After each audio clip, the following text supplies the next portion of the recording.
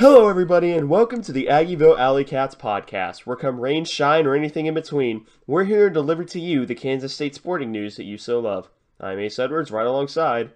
Connor Baltazar. And today, boy oh boy, this is the episode, this is the type of episode that happens whenever you don't record a recap for, what has it been, 3 weeks now? It's been 3 weeks since the last recap. Yeah. So, the not so weekly recap, and we have quite the slate today, and luckily for Connor, it does not include track and field. It, Thank goodness. yeah, includes a new offensive coordinator, transfer news, and of course, men and women's basketball. But don't let that overly simplified outline get it to you. We're in for a long one, folks, so buckle up. And the first thing that we're going to talk about is the introduction of the new offensive coordinator at Kansas State University. A familiar face to fans old and new, and that is Collin Klein, the former quarterbacks coach, or he'll probably still be the quarterbacks coach, but we'll talk about that. He and K-State legend is now the new offensive coordinator after the showing at the Texas Bowl. And if you want to hear our thoughts about his performance at the Texas Bowl, go listen to that episode because that was actually a really fun episode to record because it's the first time that we, did it immediately after. Yeah, we're still riding the high of the victory. And so that makes it much more fun to do, although I'd imagine it'd make the losses even more painful. Oh, So, absolutely. It might be a formula that we only reserve for wins, but Colin Klein, in short, had a very good performance at the Texas Bowl. And I don't know, what are your thoughts on CK7's hiring? um, I think it was inevitable. At this point, I think it was likely already after he was named the interim coordinator, and Coach Kleinman seemed pretty keen on making sure that like it wasn't him handing the job, but he also was like, it's an audition. We're gonna watch the process and like see how he does. And that to me basically said that since they were so keen on like wanting to see how he operated, that probably should have keyed us in that he was going to be the guy from the beginning.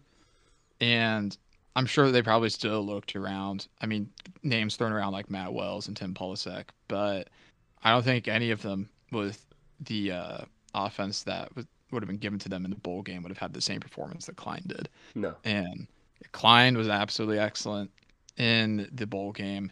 I think that he's the obvious pick. I mean, I went and watched the post game presser from Skylar and Deuce, and they seemed really energized and excited about the direction that Klein took for the bowl game. And I, to me, it seemed like they were almost refreshed. It seemed like there had been frustration about some of the conservative play calling at times in the past. And so Klein's clearly made it to where he wants to be aggressive but smart. And I feel like that's how most people should operate as an offense coordinator, anyways. But like take valuable risk. But Messingham was never really like that, at least not normally. No, not Yeah, not ever. I've never saw him take yeah, risks that he wasn't directly ordered to take. yeah. But Klein, other than I think being a great candidate, and I'm very excited about it. The one other thing that this does do is it will make the higher echelon of the coaching staff very difficult to remember, and you have to pronounce very clearly because you have Chris Kleiman and Colin Klein now, so you can't. Yeah. It's either CK7 or like HCCK or whatever. I think it's Like CK2 is one of the names. CK2. I don't know. Point is that might get a little bit Kleiman and Klein pretty close, but you Yeah. know what? He's a good coach. I don't really care if that's a little difficult to remember. Yeah. See, I'm really interested in it and I'm actually very excited. Not only because of this newfound aggression, but also it is the only way that a scheme change could have possibly happened. And what I mean by that is pistol was not necessarily Messingham's thing, unless it was diamond pistol. But during the bowl game, we were in pistol a not insignificant amount of time. And pistol works really well in college offenses. And it was really exciting to see that we have an offensive coordinator who realizes what that is. And also, the aggression that Kleiman and Klein have both shown that they're willing to have. I for one am here for Riverboat, Klein, and Kleiman. I am absolutely here for it. I am as well. I am very excited to see it. We saw shades of Riverboat Kleiman against OU when that was kind of the game this season where we really started risk taking. Mm-hmm. It was the only one that we really saw Messingham actively take risk on offense a lot, and I was going for it on basically any time it was 4th and 5-ish or shorter, and the onside kick as well in that game. Like, some really gutsy calls in that game, and offensively, I think we're going to get gutsier now with Colin Klein.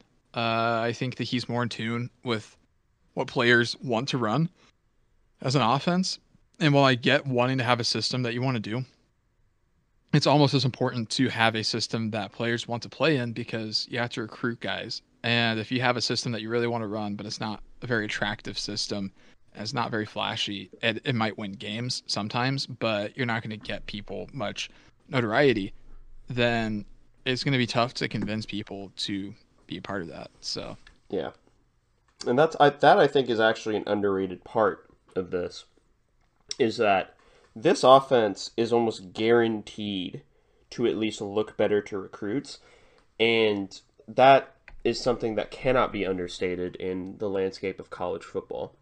And the last thing that I want to talk about with CK7 is what position do we think that he's going to end up coaching? Because if he remains quarterback's coach, I do still think that even though he is the main play caller, I still think that him as a quarterback's coach somewhat limits what the offense can do in the traditional drop back passing game. I think the most likely option is probably quarterback's coach, followed by tight ends, fullbacks, and then receivers roughly around there. I do think that regardless of what position he gets, the other two positions will most likely be filled by guys that are excellent recruiters. I think one of them is probably going to be Lepak. Yeah, I think he stays tight ends, fullbacks. Yeah, I think he's sticking around as tight ends, fullbacks, maybe wide receivers. Wide receivers, I think we're going to pursue a guy that's a really good recruiter, a younger coach, just somebody that because this staff needs an ace recruiter, but badly, and somebody just that's on the coaching staff on the field. Like we have Brat, I think we have a very good recruiting staff, but we really need a positional coach that can go out and be our ace, other than Brian Anderson. Yeah, I was about to say Brian Anderson. No, other than Brian Anderson, because Brian cannot be everywhere in the country all at once. And I think Klein remaining quarterback's coach, I think that there's an interesting situation it brings up where how much does the quality of quarterback play change with the potential improved play calling ability in the offense?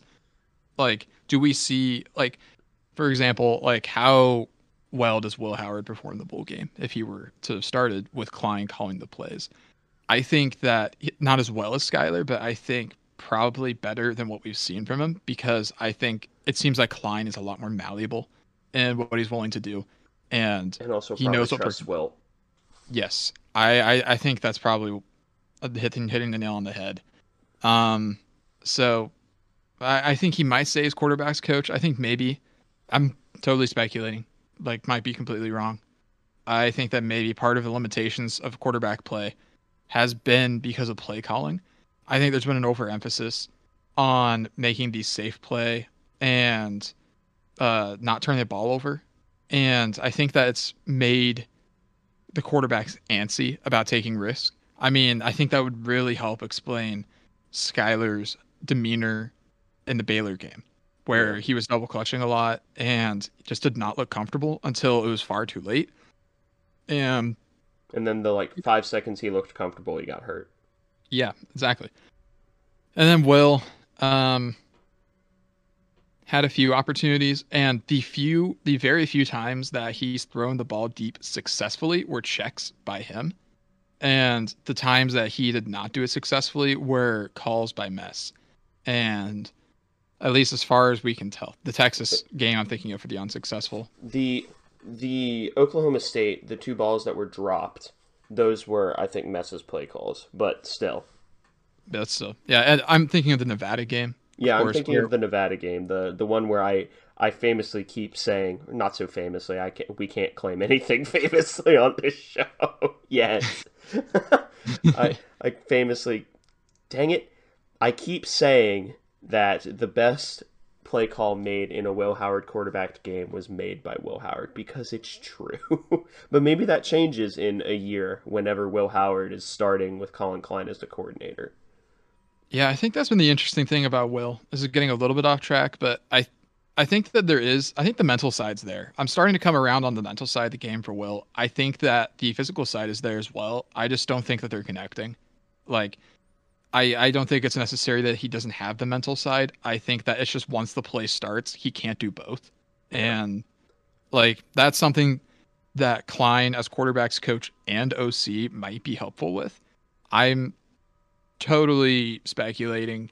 I might be drawing conclusions that don't make any sense. I'm not on the coaching staff, but to me, it makes sense to have the guy that's calling the plays close to the signal callers as much as possible. Yeah. So that may improve Klein as a QB's coach.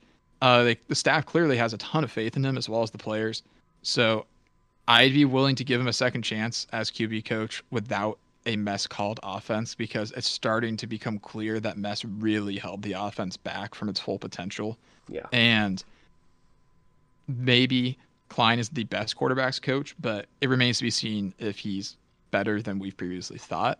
Yeah. Maybe that's just me being excited about the hires OC, but I don't know, we'll wait and see. I'm more excited about who we hire as the wide receivers and tight ends fullbacks coach because I really hope that we get an ace recruiter. Absolutely. And one final thing that I'll say about Will is that I keep mentioning his punch step and his footwork. The punch step is more or less solved by going to pistol because he doesn't have to drop back as fast or, take as many steps. So that'll actually help him with that clunky drop back. He still needs to point his foot in the right direction. But yeah, I am curious to see who we hire at tight ends, fullbacks. I think that's probably LePack. I'm more interested in receivers. Yeah. I'm definitely with you on LePack being the tight ends fullbacks. I really am interested in receivers. I know that it keeps getting brought up, but the annual coaches convention is in like a couple days, I think. Sunday? Yeah, it's really close. So I'd imagine there's going to be a lot of networking at that event, a lot of poking and prodding, and I'd imagine there's probably be some talent scouting before then by the coaching staff. Then it might come into that event with some sort of idea of who they want to hire and try and locate them and get an interview in or just a preliminary conversation. So hopefully not too long before we see another positional coach hired or the remaining two positional coach spots filled. Yeah. Hopefully it's a hire to get excited about. We're stealing Bama's wide receiver coach. That's what's happening. That would be all right. I'd be fine I with would that. allow it. I would be fine with that. I would simply allow it, actually. So yeah. That's our pretty long-winded thoughts about the new OC. Now we can talk about the transfers. We'll talk about the transfers out first. And the new transfers out. Firstly, we'd like to mention Jalen Travis has found a home at Butler Community College, where one of our high school classmates is currently playing his college ball. And I don't know, fun fact, if you cared. But the two new transfers came, I believe, within a day of each other. That is Clyde Price, the running back, and Tyrone Tolini, the defensive tackle. And I don't want to be mean. I really don't want to be mean, but I will say that there are certainly worse people to lose. Yeah. Clyde, I liked having Clyde on the team, mainly because if you ever looked on the sideline, he was obviously the hype guy. He was trying to keep the spirits up on the sideline. During kickoffs, he was the one getting everyone excited. He was clearly a great morale guy for the team, but at the end of the day, if you're a football player, you want to play football. So Clyde, I'd imagine he'll probably transfer down to FCS, maybe D2, try to get some more snaps. Tolini, he was going to get log jammed, I think, unfortunately, because he was playing a lot of defensive end as well as some 3-tech defensive tackle. And he's going to get stuck behind Jalen Pickle and Felix Ndike Uzama and Khalid Duke and Nate Matlick, Spencer Trussell. And it's less a Tyrone Tolini problem and more a we have a lot of pass rushers problem, which isn't much of a problem for us other than Tyrone Selene is kind of the odd man out there. Yeah. So he'll surface somewhere. I hope he finds a good landing spot because if nothing else, he's incredibly strong, and I think that he'll find a good home. So best of luck to Clyde and Tyrone, but they will be missed. But because we always want to try and take one for one, we also have two transfers coming in. And the first one, this is definitely one of the biggest examples of us taking a while to record an episode. And that is Josh Hayes, the defensive back from University of Virginia and North Dakota State University before that. And after a very long delay between an episode and him committing, we're finally talking about the defensive back from, I'm just going to say North Dakota State because that's where he played most. Yeah, for reference, he grad transferred to Virginia. However, well, actually, no, I think it was his one free, but then grad transfer is a whole different one. That's why he's able to come here and be immediately eligible. Yeah. But Josh Hayes, he only appeared in, I think, like one game for Virginia, recorded one tackle. He played hurt, or he was hurt, for a majority of the season. So, unfortunately, was not able to play very much. But at North Dakota State, he did play a lot. He played in 52 career games and won 3 national championships. He made 22 straight starts at one point at cornerback, and he made 6 in the spring of 2021. So he's been playing recently. He was second team All Missouri Valley in 2019 after having 59 tackles, broke up 10 passes, and had 2 picks, as North Dakota State allowed the fewest passing yards of all of FCS. So he was part of a great secondary. His career numbers: 132 career tackles, 3.5 tackles for loss, 21 passes defended, and 2 picks. So he has a ton of experience at the FCS level. 5'11", about 190-ish. I believe he was a high 2-star recruit out of high school. This would have been a guy that Chris Kleiman recruited as well, so they are familiar. Yeah. And I'm pretty excited about Josh Hayes, mainly because of the Kleiman connection. Kleiman was a defensive back himself in college, so I definitely trust him to make a sound decision. Picks. Yeah. Yeah, I definitely trust him to develop and identify solid defensive back talent. Josh Hayes, I think, is going to play immediately. I'd imagine he wouldn't even be coming here if that wasn't what was going to happen. But he grad transfers in. I believe this will be his only season of eligibility. I'm really looking forward to seeing what he can do because I'd imagine we're going to see a lot of him immediately. Yeah. He will probably fill in some of the Reggie Stubblefield role. His highlights: he's a really hard hitter, really good run support, surprisingly, for someone that's defended as many passes as he has. But I like his coverage ability, and also he packs a surprising punch. So I wouldn't say he has as much swagger as Reggie Stubblefield because nobody does. I don't think that's possible. That's what I'm saying. But I do think that he does play with a chip on his shoulder. I like what I saw from him from the little bit of film I was able to find. Literally like 2 minutes, and it was all of North Dakota State. And I don't know. He's going to be a guy to keep an eye on because, I mean, if anything, this staff is good at finding grad transfer FCS talent. So. Hey, that's what we got. Something I'm interested about him is where he kind of fits in. Because you mentioned him being a hard hitter. And whenever I hear hard hitter, because in the 3-3-5 defensive scheme that we run, the role that Reggie Stubblefield play, depending on where you go, it's called the star, the cash, or the jack defender, which basically just means you are kind of a slot corner, kind of a linebacker, just like this weird tweener. Think what Wayne Jones probably should have ended up being. And if he is as hard a hitter, he may end up being the Reggie Stubblefield role, or he might just end up being our nickel corner.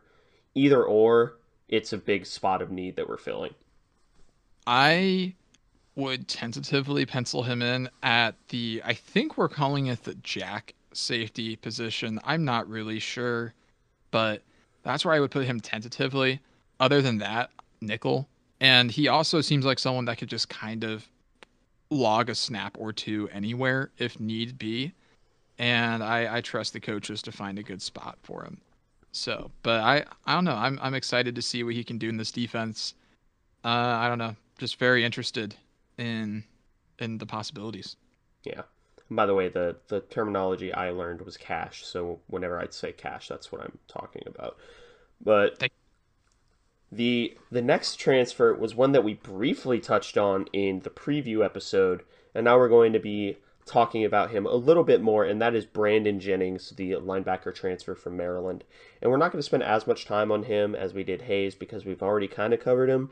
But I all I'll say is that having two true thumping middle linebackers that have athleticism is an underrated part of today's game in the RPO system, where you have one of those middle linebackers drop into coverage and the other one can just smack whoever is in the running game. So that is a huge underrated part of having two really good linebackers. Yeah, I am ecstatic about this. This coup is the best way to describe it for the coaching staff because this Brandon Jennings signing came out of absolutely nowhere. I remember when we got the Portal Cats signal, we were trying to speculate about who it could have been.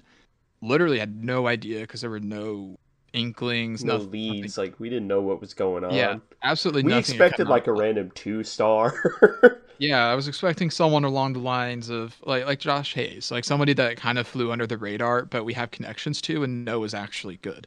Like, but then we have Brandon Jennings come to Kansas State, and he's probably the highest profile transfer that we've had since Arthur Brown, maybe. And it's fitting because Arthur Brown was also a linebacker. Granted, he was a 5-star out of high school.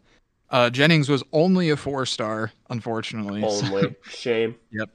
But yeah, I mean, the ratings speak for themselves. He was the 108th ranked prospect nationally on 24/7, the number 12 rated linebacker on Rivals. He was in the 80s. I don't remember exactly where. I don't have that information in front of me, but he was in the 80s, a 5.9 4-star.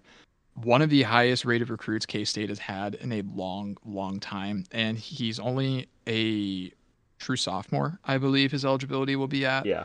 So Jennings, massive get for this staff. His film is absolutely hilarious. Like, Yeah. because I mean, it's not that he's playing at a bad level of football in his high school film.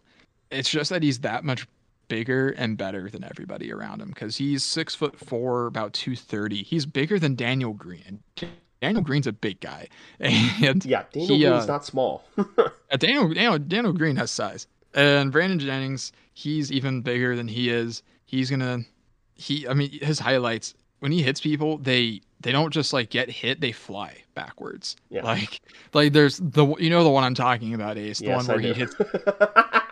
Yeah, yeah, where he smacks a quarterback who just had let go of a ball, and you know, props to that quarterback for standing in the pocket and stepping into that throw. But what are you doing?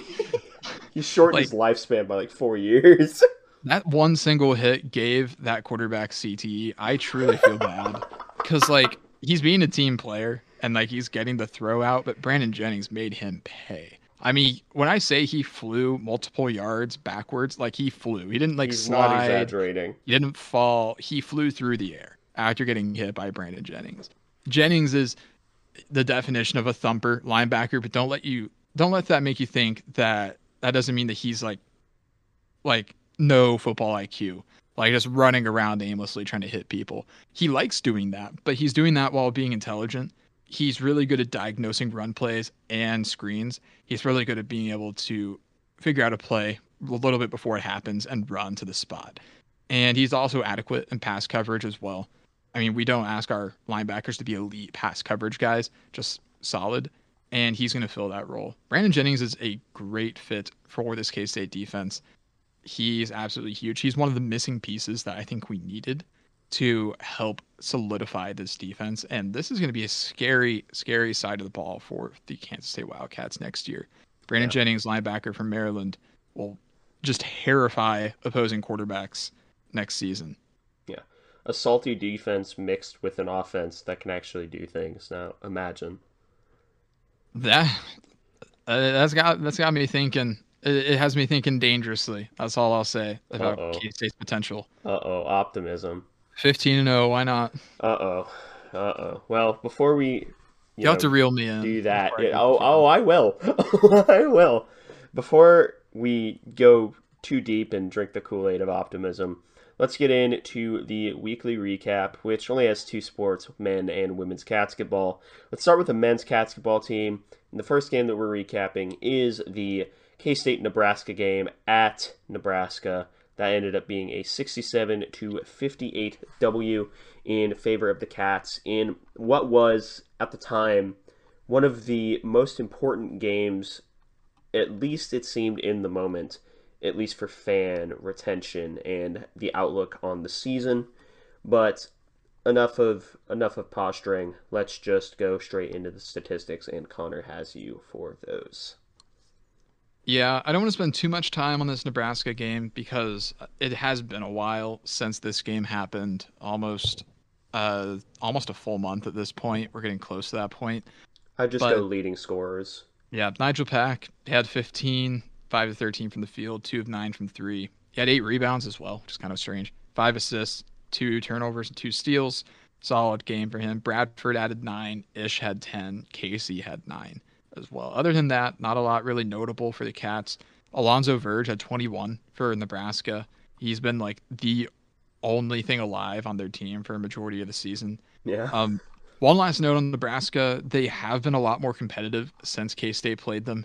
They took number 13 Ohio State to overtime, only lost by 8, and then they lost on the road at number 10 Michigan State, 79 to 67.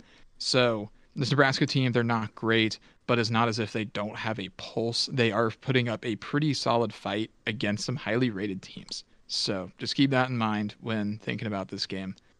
But Yeah. I don't know. Yeah, Nebraska's not terrible. Like Yeah. they're not great, but They're not just poo poo water. They're not that bad. right. Yeah. And this was a must-win game for the Cats, and they accomplished that. So can't be too mad. Yeah. And then the next game for the men's basketball team, and I promise you we'll slow down when conference play starts because that's more recent. But the next game was against McNeese State. No, just McNeese.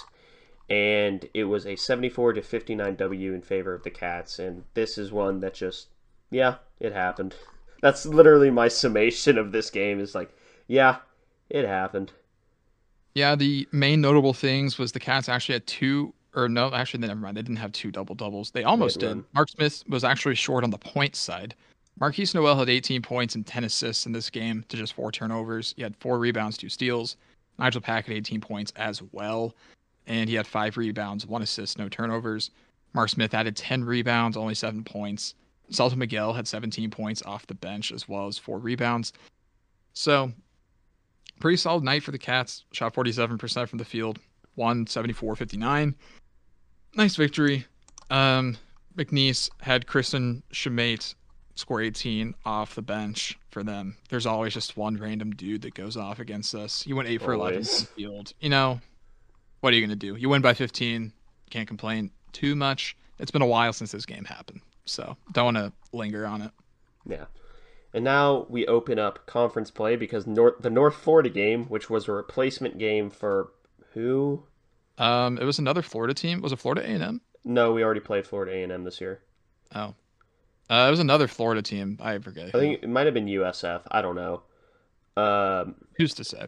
but anyway, that game got canceled because of COVID, and now we can start talking about conference play.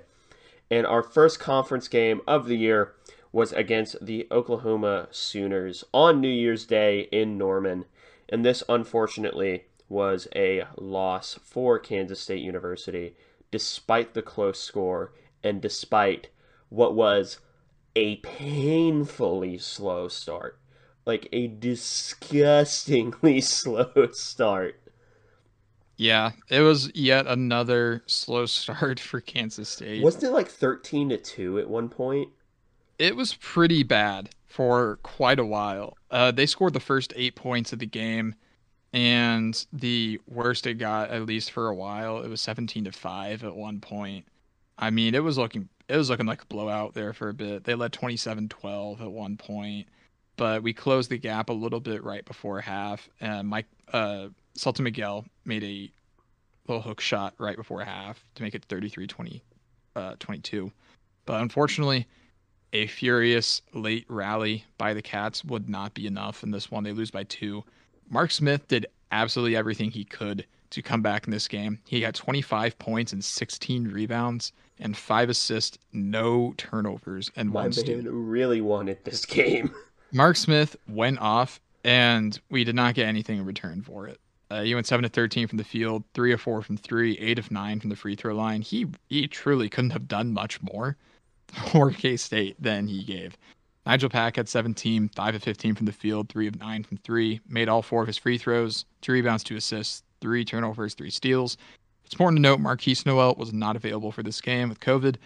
Ish Masood had 13 points, 2 rebounds, 2 steals, no assists, no turnovers. Sultan Miguel had 6 points, 4 rebounds, 3 assists, 1 turnover. Casey Ezeagu barely played in this game because of foul trouble. He only played 5 minutes actually in this one because he just kept picking up fouls. He registered 1 shot attempt and 1 turnover. Like, he got to have better than that. Mike McGurl had 7 points, 3 of 4 from the field, made a 3-pointer, 5 rebounds, 2 turnovers, 1 steal, 1 block. Davion Bradford also fell victim to just kind of becoming invisible. He played a full 18 minutes, but he only had 1 point, 1 rebound, 2 turnovers. Like, that's not what you have to have more from your bigs. Gasubke and Landers both played, but they didn't really do anything. So it was a tough loss. Elijah Harkless of OU was not shooting well at all before this game. He was shooting 20-something% coming into this game from 3. And of course, he goes 4 for 4 from 3 on us. Drops 21 points. Of course.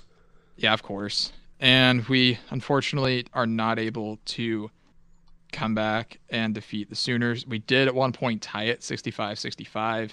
Then OU went down, made a little jumper, and then they hit some free throws. We just weren't able to close the gap soon enough. So, tough loss for the Cats. This one really did hurt, even though we were trailing early and even though we were missing Marquise. It's a game that you really want to have going forward. Even though OU is 11-3, they're a good team, but you got to have that. They did drop their next game at Baylor by 10. Granted, it's Baylor. Yeah, I don't know. Everyone that we've said has been a buzzsaw has eventually, within 2 weeks, fallen. Granted, we've only called women's team buzzsaws, but Baylor has been that thus far. They've given Iowa State their only loss on the season thus far, and they demolished Villanova, and they beat OU pretty soundly. So this Baylor team is going to be tough for anybody to get by. I'm not sure if anyone's going to do it. Yeah, which, I'm not sure if we've voiced our opinions about Baylor, but we don't have very positive opinions about them for several reasons. Most people don't. Most people don't. But I honestly think that if Marquise is in this game, even if if I had to make a trade to trade out Casey and Davion for Marquise in this game, I'd make that trade. I mean, based on the production we got, Marquise could literally not do any worse unless he turned it over 10 times and shot into our own goal. Like, that would be the only way he could really be worse, would just be giving them the ball. And I doubt Marquise would do that. So, yeah. And considering how poorly Casey and Davion played in this game, the small ball 5-ish actually worked. I know that Ish came here because he didn't want to play the 5, but sometimes that small ball lineup is just working better, and we're going to have to run it. So, yeah. Especially whenever you have a couple of personnel problems, which, if I had to describe the Texas game in 2 words, it would be personnel problems. I think that's an apt description. Yeah. I think that's a good way to look at it. Because Texas was a loss for K-State, 70-57 in favor of the Longhorns. But here are 2 things that I want to point out before we go into any stats. We had 7 scholarship players that were available. didn't have Marquise. We didn't have any of our bigs Other than Carlton. other than Carlton. And And Carlton, I don't think had played before this point, had he? he had registered 7 minutes on the season up until that point. So Okay, so yeah, we didn't. basically, yeah. Yeah, we had 7 scholarship players, and I think 8 players total. Yeah, we had one walk-on available, Drew Honus. So Shout out Drew Honus, he did not see the floor. but still shout out Drew Honus. Shout out Drew Honus. Yeah. And another big thing about this game, actually, there's 2 more big things. Bruce Weber did not coach this game. He was out with COVID. So was the associate head coach. And so steps in Shane Southwell as the you can't call it an interim, but I suppose the substitute head coach for this game. I think technically they're considered interim. Like, I think that's the only way to really describe him. Just interim head coach because he did step in, but like along with Jermaine Henderson. But yeah, Bruce Weber, Chris Lowry, they were both out for this game. They will be out for this upcoming game against West Virginia. And so is Southwell. And Southwell is also out for that game. So it is Jermaine Henderson and I believe one graduate assistant are available. We did get Marquise Noel back, but Yeah. it came with a cost, and that was Shane Southwell. Yeah. But maybe because Southwell was the coach, this was a game that, if you just paid attention to the first half, we were looking really good despite our limitations. Yeah, the Cats, they, contrary to literally every single game that they have played this entire season, at least it feels like, they got out to a hot start. And they were up 35-29 at the half on 14th ranked Texas. So you might be asking, how did we lose by 13? That would be because Texas scored 41 points in the second half and we only scored 22. Because eventually, when you only have 7 players, fatigue will probably catch up to you, especially if you're not an already highly talented team, which we are not. Nigel Pack had 21 points. He was perfect from the floor in the first half, but he really ran out of gas in the second half, I think, offensively. Selton had 13 points and 8 rebounds. Ish had 9. Mark Smith had 6 and 7 rebounds. He fouled out pretty late in this game. Carlton Lingard had 4 points. All of them came pretty early, as I recall. And he got into foul trouble as well. Mike McGurl had 2 points. Lucas Upke also had 2 points. And, I mean, we played with the skeleton crew this game. Yeah, and no one had fewer than 14 minutes, and all but one had 20 plus. One had 38. Yeah, it was tough sledding for this K-State basketball team. Very little to take from this, I think, other than they are very resilient. I think that's the best way to look at it, is that they definitely could have rolled over and just not played this game. But instead, they gave Texas a real run for their money in the first half. And Shane Southwell, I like some of what he did. He switched up defenses early and often to try and confuse Texas, which it did, actually, for quite some time. And the offense, he also had us run a few sets that I had not seen before. I think he kind of drawn those up himself. And they actually worked early and often. I really liked a certain set that we had at the beginning of the game to get Ish Massoud open for a 3, which he did make. And so Southwell was moderately impressive. I'm not going to base too much of my opinion on Southwell and his potential on this game just because it's such a small and obscure and weird sample. But what we did see was that he got the guys motivated to play, and he was active the whole game, and he clearly had some X's and O's ability beyond just motivating. So Southwell's a guy to keep your eye on here in the future. You know, he's up and coming in the coaching world. So who's to say? Yeah. Which, no, that's a topic for another time. I feel like you know what I was going to say, but that's a topic for another day. Yeah. Yeah, it is. Yeah. And then the next time that the men's basketball team plays is actually the day this episode comes out at 1 p.m. They play West Virginia in Morgantown, and as we mentioned before, Southwell and Bruce Weber are both out, but we do get Marquise Noel back. I'm not sure if we get any of our... We don't get our bigs back, do we? Other than Carlton, and he was never out. I think it's just Marquise comes back. Davion Casey should still be out. Sick. So, it may be another toughie. Yeah, this is going to be a pretty tough one, although I'm not sure how I feel about this matchup. West Virginia is 11-2. They have losses. They did lose to Marquette at home by 11, so transitive property says that we should beat them there. They also lost at Texas by 15, which is more than we lost to Texas. And so transitive property is smiling upon us with this West Virginia game.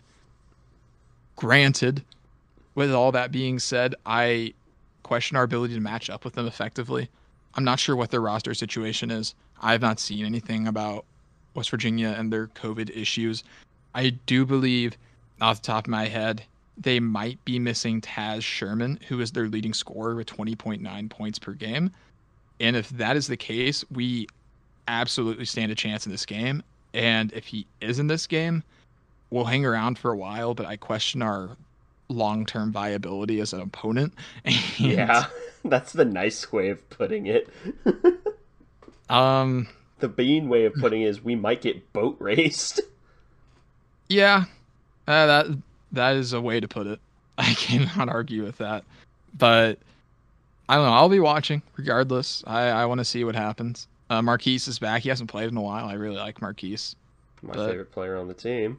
Yeah, but yeah, the men's team's been a little bit tough to watch at times recently. But luckily, there's another basketball team at K-State. An objectively better basketball team. Oh, say, I don't mean. Yeah. And that is the women's basketball team. And the first game that we have to talk about was the day before both of us left for home. So this was the last thing that we saw before our Christmas breaks. And boy, oh boy, did the women's basketball team deliver a gift onto us. That was a victory against number 23 ranked Oregon, 68-56 in favor of the Cats. And I don't think I can quite explain how big this victory and the next victory are for women's basketball. But before we go into everything outside of the game and what it means, Connor has you for stats. Yeah, this was a massive dub for the KSU Cats. They win, of course, as you said, 68-56. They pull away a little bit late. Ayoka Lee gets 19 points, 12 rebounds, 4 blocks, including one of those now trademark. She just grabs the ball as you try to shoot a layup. This is mine now. Yeah, she just takes the ball away from you, and there's nothing you can do. So, cry about it, I guess. About it? Yeah, she went 7 of 10 from the field. Emily Eber added 15, as did Briley Glenn. Serena Sundell added 7, as well as 8 assists to just 1 turnover. Another excellent game for Serena Sundell. She never came off the court, did she? No, she played all 40 minutes, so she was always there. She was pretty inefficient from the field, 2 of 11. Wasn't her shooting day, but she made up for it with the assists. And then Jalen Glenn did not actually score in this game, but she had 6 rebounds, and she also had a couple assists, although she did have 5 turnovers, not her best showing. Jada Moore added 5 points. Rebecca Dollinger added 3. Laura Mackey and Taylor Lauterbach each had 2. All around, really, really, really, really big win for the KSU Cats. They shoot 42% from the field, 38% from 3. It really helped that they were able to build an early lead because they shot really well from 3 in the first half. They went 6 of 11 in the first half from 3-point range. They didn't make any threes in the fourth quarter, unfortunately. They also shot 80% from the free throw line, as opposed to just 58% for Oregon. So, that's statistically the game. I mean, it can't be overstated how big of a victory this was, especially with 5,000 people in attendance. They had more people there than some of the men's games this year. Yeah. So, yeah, and that's the first thing that I want to mention. And there's one thing I want to mention that's not on the outline, but obviously this was a massive win. But the turnout was, it was like a month-long campaign, And I'm not saying it's us that caused this, because it's almost certainly not. But Yeah, probably. we it was amazing to see the crowd that women's basketball drew. And what's even better is that it was an active crowd. It wasn't just a group of people who were just kind of there. It was a crowd that was invested in the game, a crowd that was, cheering the team along, making noise whenever Oregon was on offense. It was without a doubt the best crowd that a women's basketball team, at least a K-State women's basketball team, has had since I've been here. And I'm not even sure it's close. Yeah, I would totally agree. I've not seen a better crowd at a women's game since I've been here. I've really started going only in the last couple years. I've made it to a few sparingly before now. I'd imagine this was probably the best crowd that they've had since UConn came to town. I believe that was before I was in school here. So, because I think that game might have sold out, honestly. But the Cats, they put on a show in front of a very nice crowd. Jeff Mittie was awesome and bought 1,000 tickets so that way people could enter for free, which ended up making just under 20% of the audience. So, but big win for the Cats, ranked Oregon, which since this game, Oregon, they beat some random team from Montana. Right now, they're actually playing number 2 Stanford on the road. They're down by 11.5. So, putting up a fight against a quality opponent. Yeah, and Yoki said keep showing up to the games, as did Jeff Mittie. And Yoki might just, I don't know, steal your lunch if you don't show up to the game. She can bully you. Yeah, make no mistake, she absolutely could if she wanted, which I don't think she does. I don't think she does. She seems like a nice person. But The final thing that I want to mention is Connor. I'm not sure if Connor agrees, but this is probably the highlight of my night. It was they played Sandstorm while I was wearing the t-shirt, and the smile on my face.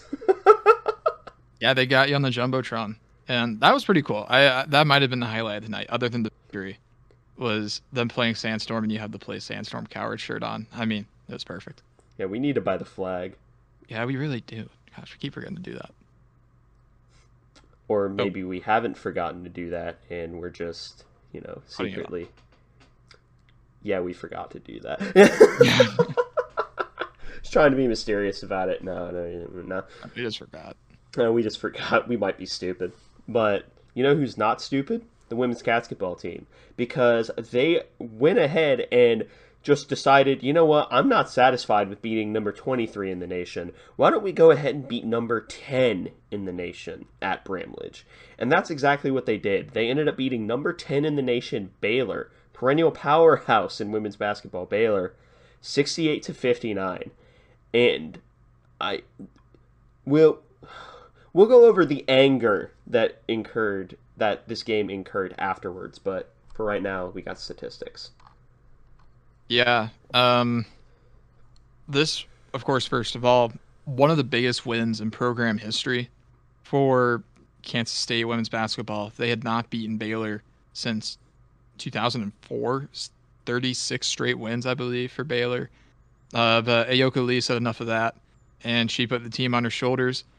She scored 32 points, including 19 in the third quarter, went 11 of 16 from the field, 10 of 13 from the free throw line, 10 rebounds. She got that double-double late in the game.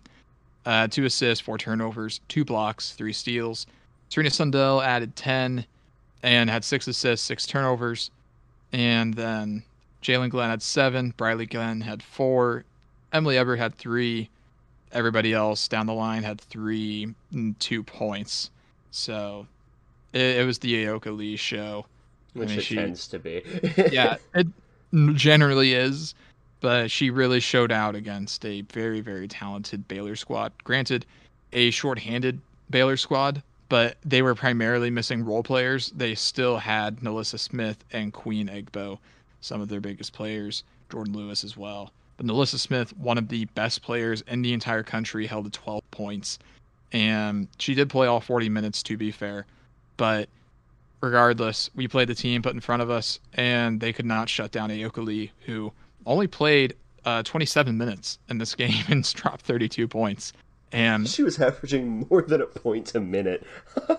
she was. I mean, she was just taking this Baylor team behind the woodshed. I mean, there's no other way to put it. That needs to be on a t-shirt. Aoka Lee, cry about it. Yeah, like there was very little they could do. If any complaints about K-State here, they did go cold from 3 after the first quarter, where they went 3 of 4. Then the second quarter and third quarter, they didn't make any threes. Fourth quarter, they went 1 of 4 to finish 4 of 13. So would have liked to see a little bit more efficiency there, but absolutely massive win, gargantuan, you could say, against this Baylor team, who up until this point was seen as the team to beat in the Big 12. Now that this has happened, all of a sudden their dominance seems to be in jeopardy. And well, we'll see how the rest of the season goes. Because right now, I don't want to get ahead of myself. It's Iowa State and K-State at the top of the conference. So Farmageddon to decide women's basketball. Yeah, that is huge. And we can actually talk about the part that makes me angry. So,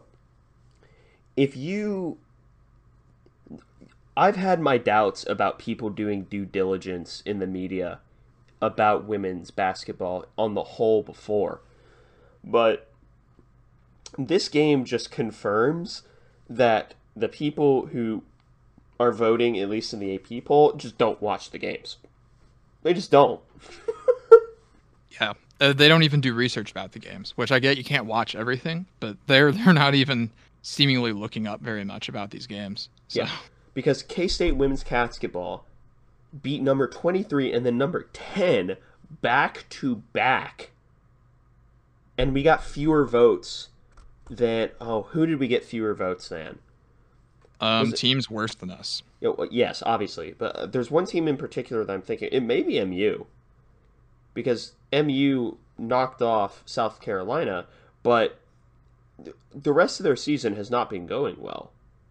Well, I can tell you this, that K-State in the AP poll, they received 27 votes, which would have been fewer than Florida Gulf Coast, Colorado, and Mizzou, and 3 more than Ohio State. The coaches poll, they received far fewer votes, only 4, which would have been fewer than Florida Gulf Coast, Colorado, Ohio State, Nebraska, UCF, and Mizzou, and tied with Gonzaga. So that is absolutely ridiculous. Yeah, and then in all of that, Baylor dropped 4 spots from 10 to 14 in the AP poll, and in the coaches poll, they dropped 3 spots from 10 to 13.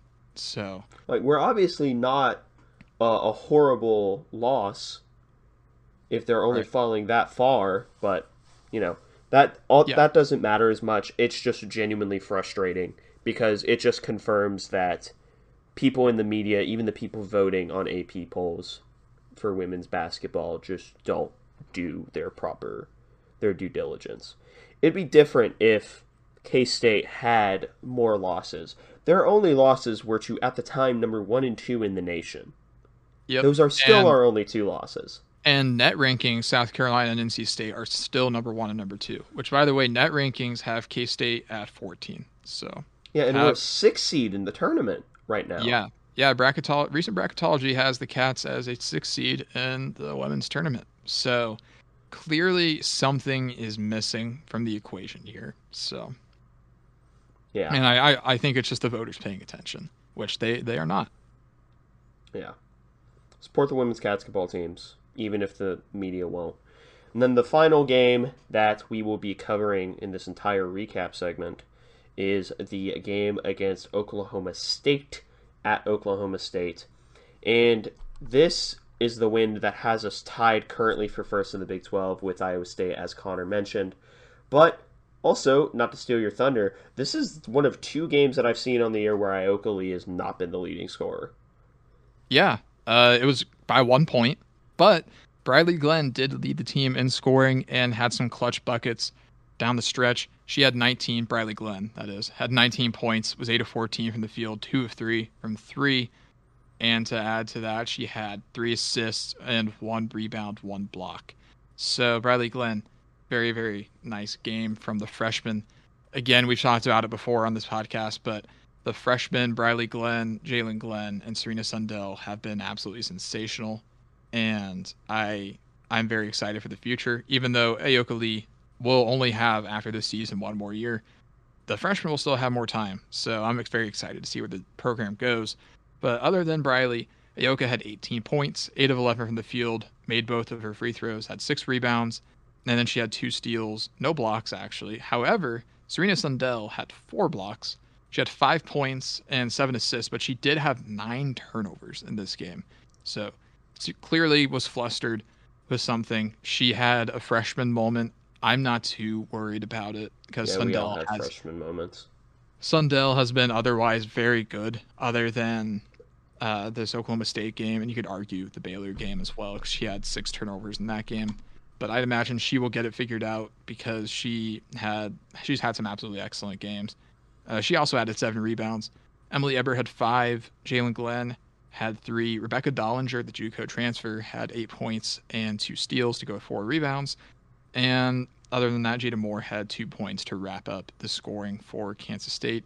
They actually shot 50% from 3 in this game, 6 of 12, didn't attempt too many, but they picked their shots wisely, made a lot of them, shot 51% from the field, and then 80% from the free throw line. Not a ton of scoring in this game. Cats win by 11, 60-49, and it does take the second half to really pull away from Oklahoma State because they kind of lingered around for a lot of the game, but K-State was eventually able to get ahead and win by double digits. Yeah. And that pretty much wraps up the weekly recap. But one final thing to say is, actually 2 final things to say.